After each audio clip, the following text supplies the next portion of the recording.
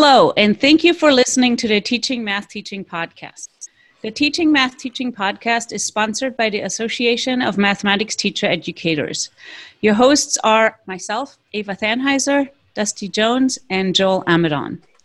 Today we're talking with Lindsay Hampton, who is a 5th grade math and science teacher at Highland Elementary School. We're excited to speak with Lindsay today. Welcome to the show. Hi, thank you. Can we start out by having you tell us a little bit about yourself? Yeah, of course. I am this fall entering my 13th year of teaching. I have taught in Missouri, Massachusetts, and now I teach in Columbus, Ohio. I have done 5th grade all the years except for 1 year I did third grade.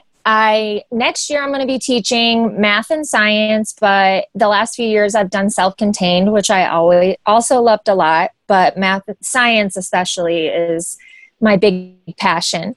I am a volunteer for NASA and JPL. I'm a solar system ambassador, so I put on community programs.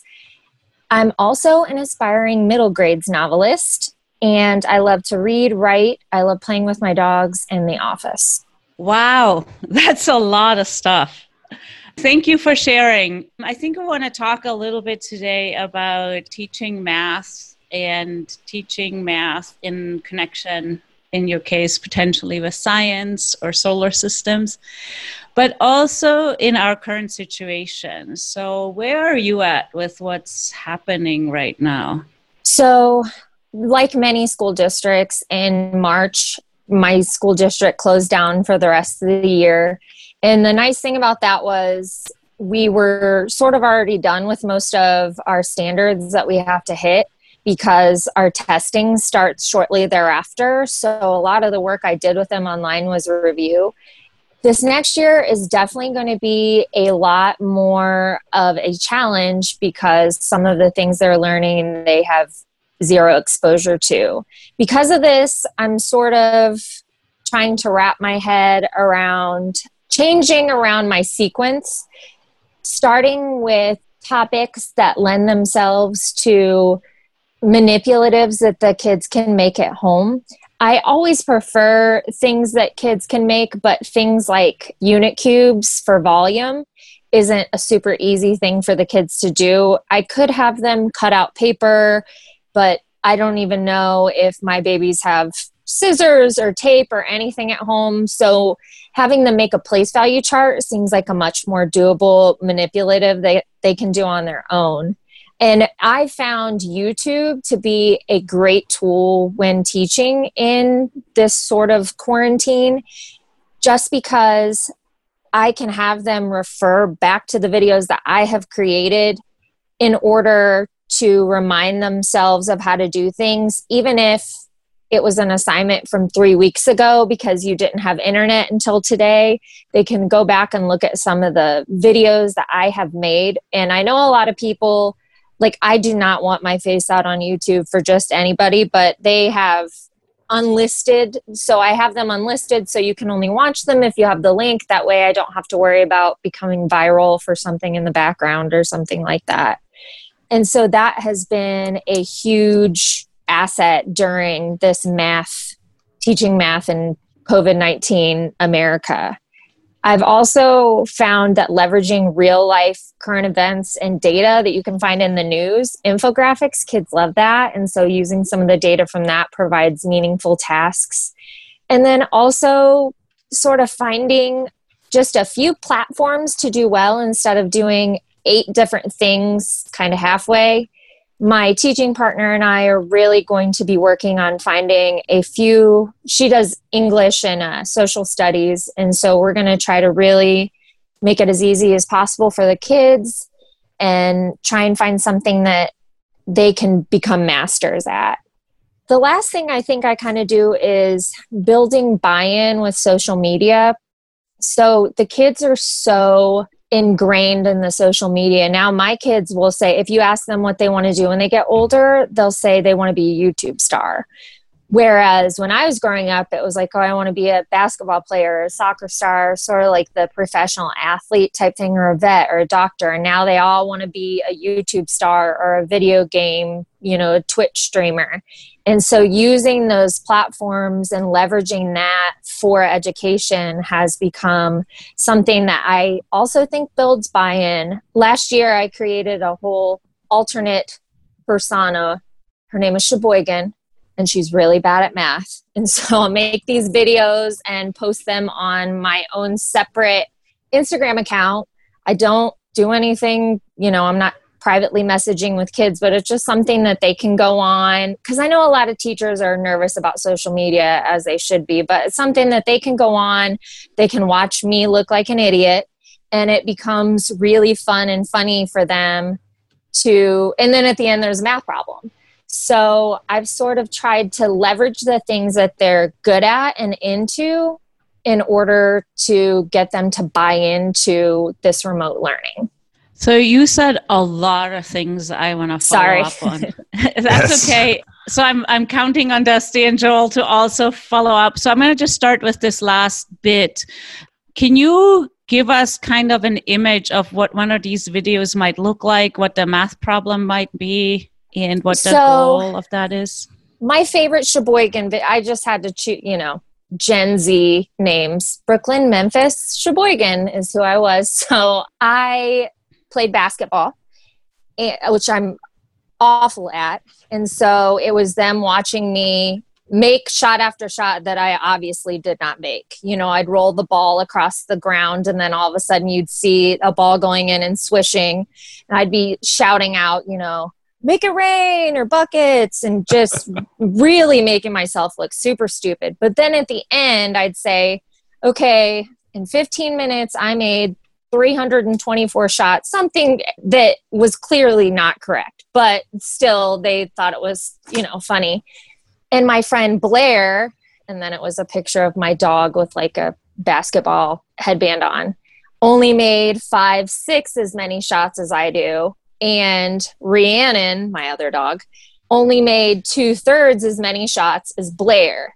So how many shots did they make? I really want to rub it in their faces. And then, I can do shout outs to them. One was me like cutting up a Kit Kat and eating a lot of it and ending up with chocolate all over my face. And they had to figure out if I had enough left to make a whole Kit Kat bar or not. You really got to be comfortable with looking dumb, I guess. But they like to do it. So, and Instagram's cool for them. So you post that video, and then are they responding on Instagram, or how? So that's what I really want to get into next year, because I don't want to have the kids sort of like posting their stuff on Instagram. That was a way for them to buy in, and then they would respond on Google Classroom. But my partner and I are looking in next year into a way for kids to sort of share their thinking on that. And so over the next month, we sort of waited until we figured out what was actually going on rather than coming up with 4 different plans. But now that our district has sort of a reopening plan, we can get more specific. But we're going to look into like Flipgrid and Seesaw and find out which one we want to use for the kids to be able to then share their thinking in a similar format, but in a more secure way. Okay, I'm opening up the floor, Dusty and Joel, because we have a lot to follow up on before we move to the next question. Was this a way, and hearing all the things that you were interested in, Lindsay, it just seemed like maybe was this a way for your like creativity and your desire to like make characters or create characters? Was this a way like to tap into that and also to see like how can I leverage the interest of my students? I don't know. It feels like there's the part of this is like a way for you to like get that creativity in other means. Yeah, I think so. I think that's part of it. I love doing read alouds with my kids and doing the voices, and they get really into it when they do that. And they love TikTok, which honestly, some of the cute puppy videos on there, I can completely see why.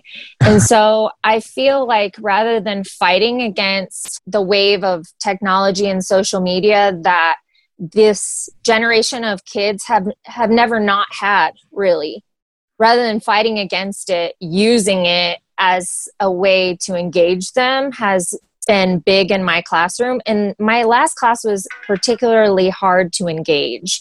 And so I think it was funny for them, funny for me. It made it enjoyable. And as I'm doing these real world math tasks, after a while, it becomes sort of redundant for them. Not redundant, too repetitive to where they forget how real world it might be. So making a video that makes them laugh, and I think that puts it back into something that they see as like valuable, because that's what they want to do. A lot of them with their lives is make people laugh on videos. And so that's sort of the new NBA player thing for them, is that they want to be TikTok stars. So why not use it? Well, and also too, like a lot of times we're just communicating via, with each other, like via email or via like one like means, and versus like, I almost see, I have 3 kids and they're all, doing things. They love the YouTubers and things like that. But it's like,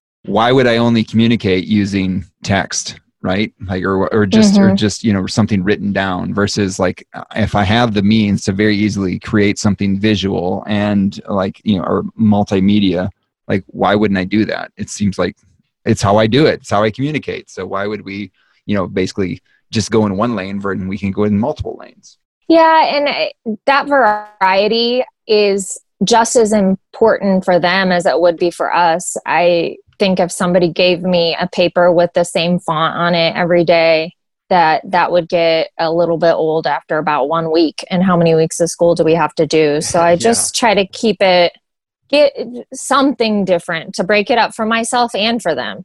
Lindsay, I was wondering about the manipulatives that you were talking about, and this idea of, if we were in class, the students would be using whatever. And I thought it was really a good idea to think about these unit cubes, for example. If you were going to make your own unit cubes with paper, and I would think that would be frustrating. Are they centimeter cubes or inch cubes? It doesn't matter. That would be really frustrating. But you mentioned the place value chart, something they could make at home. Do you have another example or two of something that that you've thought about? Like place value charts, I've thought about hundreds charts even. I've thought about multiplication charts. I've thought about sort of like fraction bars where, you draw out 1 and then below it, you show what a half would be and then what a third would be. And I think some of the beauty of YouTube is that I could create a video of myself doing that one time and then link it on every single assignment where you need it. That way, if the kids are needing it, all they have to do is click, watch me make it, and then, after a few times, they'll be able to recreate it on their own without having to watch me. And that's been something that honestly might be a little better than even though teaching in person is 1,000 times better than teaching remotely, especially with my age of kids. Yeah. But that's one thing that's been better because it is truly self-paced. They can pause whenever they want for as long as they want until they get caught up with where I am. And so for those kids who get frustrated with it taking 5 minutes, who could have had it done in 1, they get to do that and then move on. And then for the kids who need a little extra time, they can pause and look exactly what is on my paper for 5 minutes if they wanted to. Great. And probably if they don't like your video, they might say, hey, can I create a better video that you can replace us with? And all of a sudden you got content creators out there.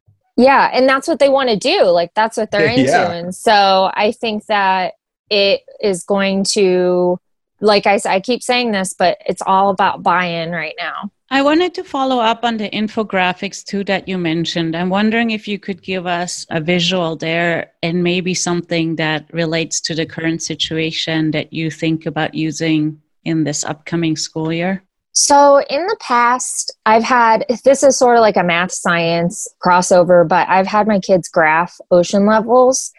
I think that climate change is a sort of an unexpectedly hot button topic right now, that there's debate around it. And because there's debate around it, I don't just want them to hear what my opinion is on it. I want them to be able to formulate their own opinions. So I would use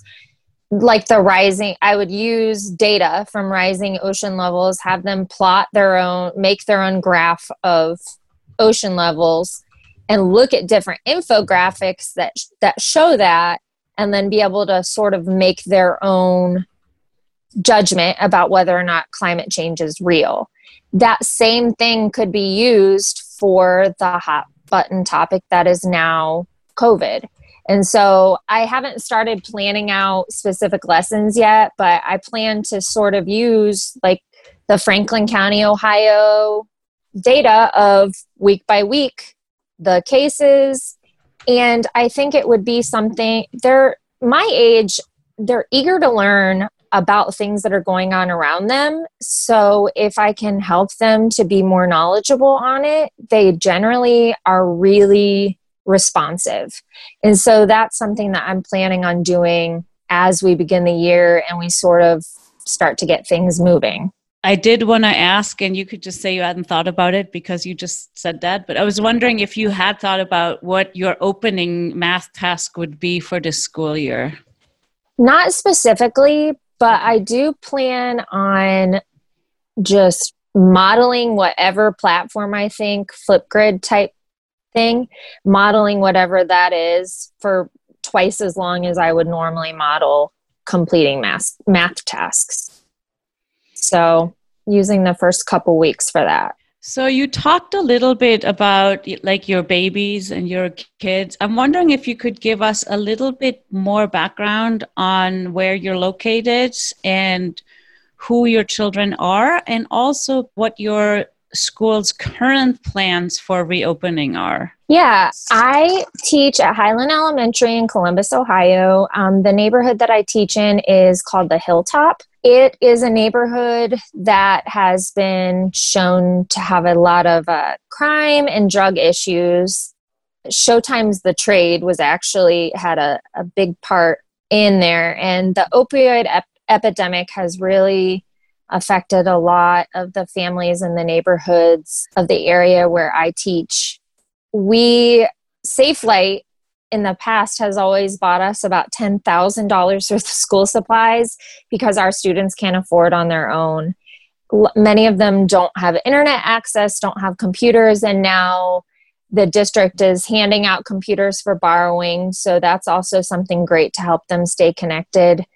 But especially at this time when you have students who are at home who might not have food, might not have heat, probably don't have air conditioning, internet, furniture, keeping in mind that mathematics, although very important, none of their schoolwork is the most important thing for them right now because it really is about survival. And so trying to engage them while they're trying to survive is a challenge, as anyone who doesn't have their basic needs met might find it hard to concentrate on anything other than survival.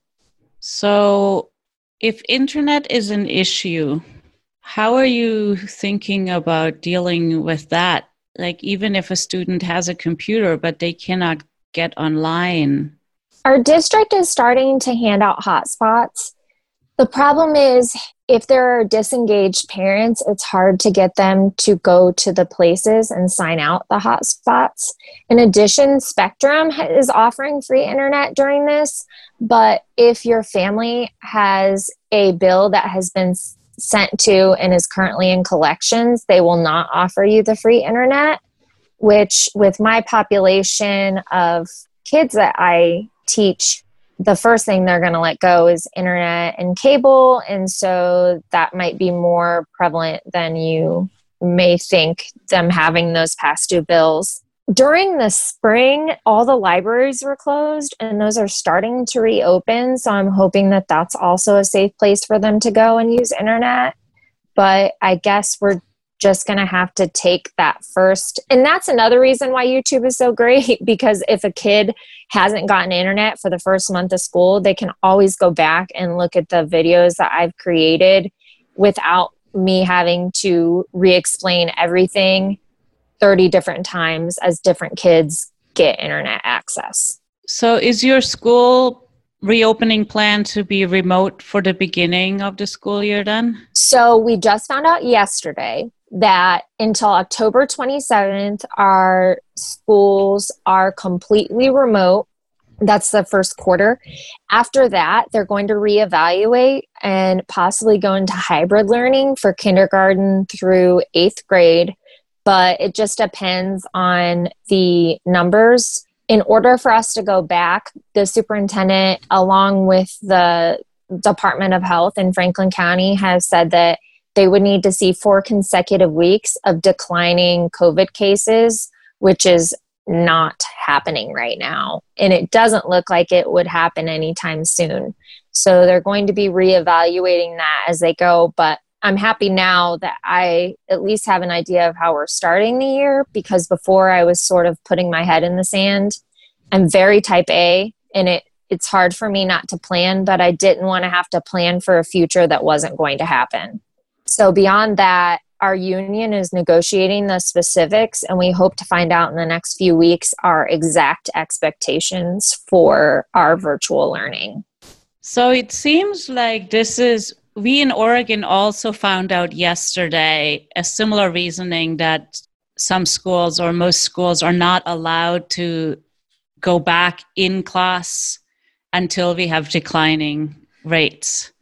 So, and this affects all schools in Oregon, I think. So I think we all find ourselves more or less in this situation, which is why I think it's so useful to be talking to people who are preparing for teaching. So given your kind of approach to planning, like, okay, so now you've got this plan where also too, there's a level of unknown into the future, right? So I'm going to do some things up until October, and then we don't know what's going to happen after that.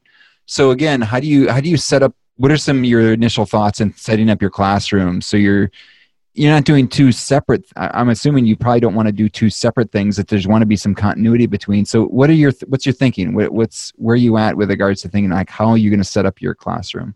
So far we're going to run most of it through Google Classrooms, just because the students are already familiar with Google Classroom, Google Docs, Google Slides, all of that. Past that, my partner and I are looking for at least probably one more platform to start with. I don't want to throw 15 things at them from the beginning. They get YouTube, that's easy enough to click on a video and watch it. So we want to find one more platform that will allow the students to share their thinking for a more realistic classroom feel. Mm-hmm. And so what we want to do is something like Flipgrid, where it's almost like a TikTok or a Snapchat, where they have 60 seconds to film themselves and film their explanation, and then they can respond to each other. I think that my first tasks of the year will be them watching me do that. For at least the first few days is them coming up with an answer and then watching me model my answer. And so the first 2 weeks, I think, are just going to be us getting used to modeling how to share our thinking virtually. Mm-hmm. And from there, I think I'll just take a look at what my kids need. It's different, but the same as every other year, in that sometimes you have to wait until you see how they're doing to decide what more or what less you're going to do. But Google Classroom has been a great main platform for us. And so we just want to branch out a little bit so the kids don't get overwhelmed. Yeah, makes sense. Lindsay, if you were advising somebody who was getting ready to start their first year of teaching right now, first of all, that's an incredible accomplishment, I think, to begin right now.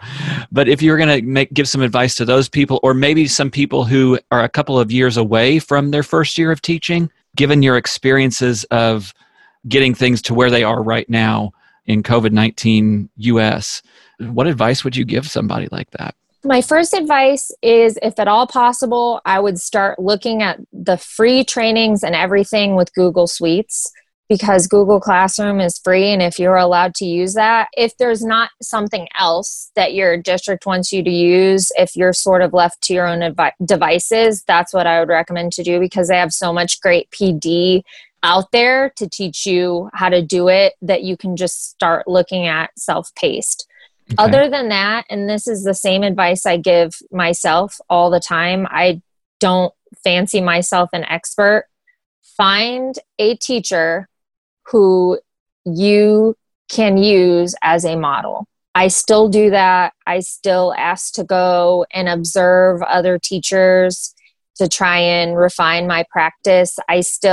Dr. Teddy Chow from Ohio State, I had him come in and teach. I had him watch me teach.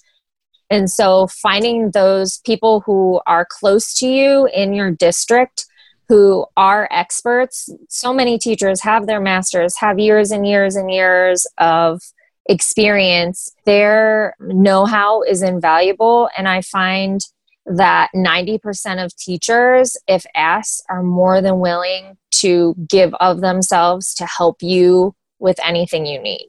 Great. That's a good question, Dusty. This, like, what advice would you give? And I think that's a really good piece of advice. I'm wondering, if you're new to a school, how you might go about connecting with other teachers or finding these role model teachers. I think if you referred to Teddy, I'm assuming that you probably took a class from him at some point? Actually, he teaches in my school. So his pre-service teachers came into my classrooms once a week and did some work with my kids. And so he teaches a class from Highland Elementary, and we work together in that capacity. That sounds like an awesome opportunity just right there. Yeah. Yes, it was great. And I would say to people, if you don't know how to find them, I think that like every single school district I've ever taught in, and I've been in 3 different states, even if you're not first year teacher, if you're new to the district, you have some sort of mentorship program and there's someone there that is assigned with mentoring you. So even if they're not a math expert or a whatever expert, ask them if they know someone who you might be able to contact. That's what they're there for. And usually they have great contacts. If you don't have that, ask your administrator. Say, hey, I know you guys started at the end of last year. Is there someone who you found to be excellent at this that you think I should talk to? And between your administrator and any mentor you might have, I'm sure that they'll be able to point you in the direction of someone who has classically been willing to help and who is excellent at what they do. And even too, you're thinking about these circumstances that people are being asked to, construct their classrooms around or construct their teaching around. Like, this is outstanding. Like this is not the normal teacher prep, and the fact that even if someone, even you're trying to figure out, okay, what is this going to look like? That you don't have to have all the answers, just to make sure that everyone, especially these new teachers, have just someone to bounce ideas off of, and even to just to think things out together. It's just, rather than thinking like, I got to figure this out myself. Like, no, we got to do this together. Like, there's never been an opportunity to do that more than now. And I think that, and I mentioned this earlier, but to all new teachers, please do not try to do every single thing that every other person is doing, because you're never going to be able to be great at it. Find a few things that you think suit your teaching style, and, do the mandatory things, but also 1 or 2 other things that suit your teaching style and become great at that. And then add if you need to. Add the next year. This isn't normal. You have to give yourself some flexibility. But, even if you have a mentor, don't feel like every single thing they're giving to you have to do. They're trying to give you lots of resources because that's what's helped them in their career, but I guarantee they don't use all of those at the same time. Right. So a great question to ask might be, hey, if I'm starting out, if there are 3 things that you think I should start with, what are those 3 things? And get your head around that. And then once you feel like you're able to keep your head above water, then maybe add something else. Your first year, second year, 13th year of teaching feels like you're just treading water, and that's okay. You just have to keep in mind that no one expects you to do everything. You just have to find the things that you can do well for your kids. That is amazing. So as you were talking, I was trying to think back to our conversation, if we had to summarize, what would be the 3 things you would tell somebody? Find a mentor. Definitely number 1. My second thing, if there is any at all possible way to find some data on your kids to help you, whether it's surveys about what they like, whether it's performances, use that to guide your instruction and get an idea of what you actually need to focus on, because you cannot focus on everything. And then the third one is find some way to create buy-in in this virtual environment.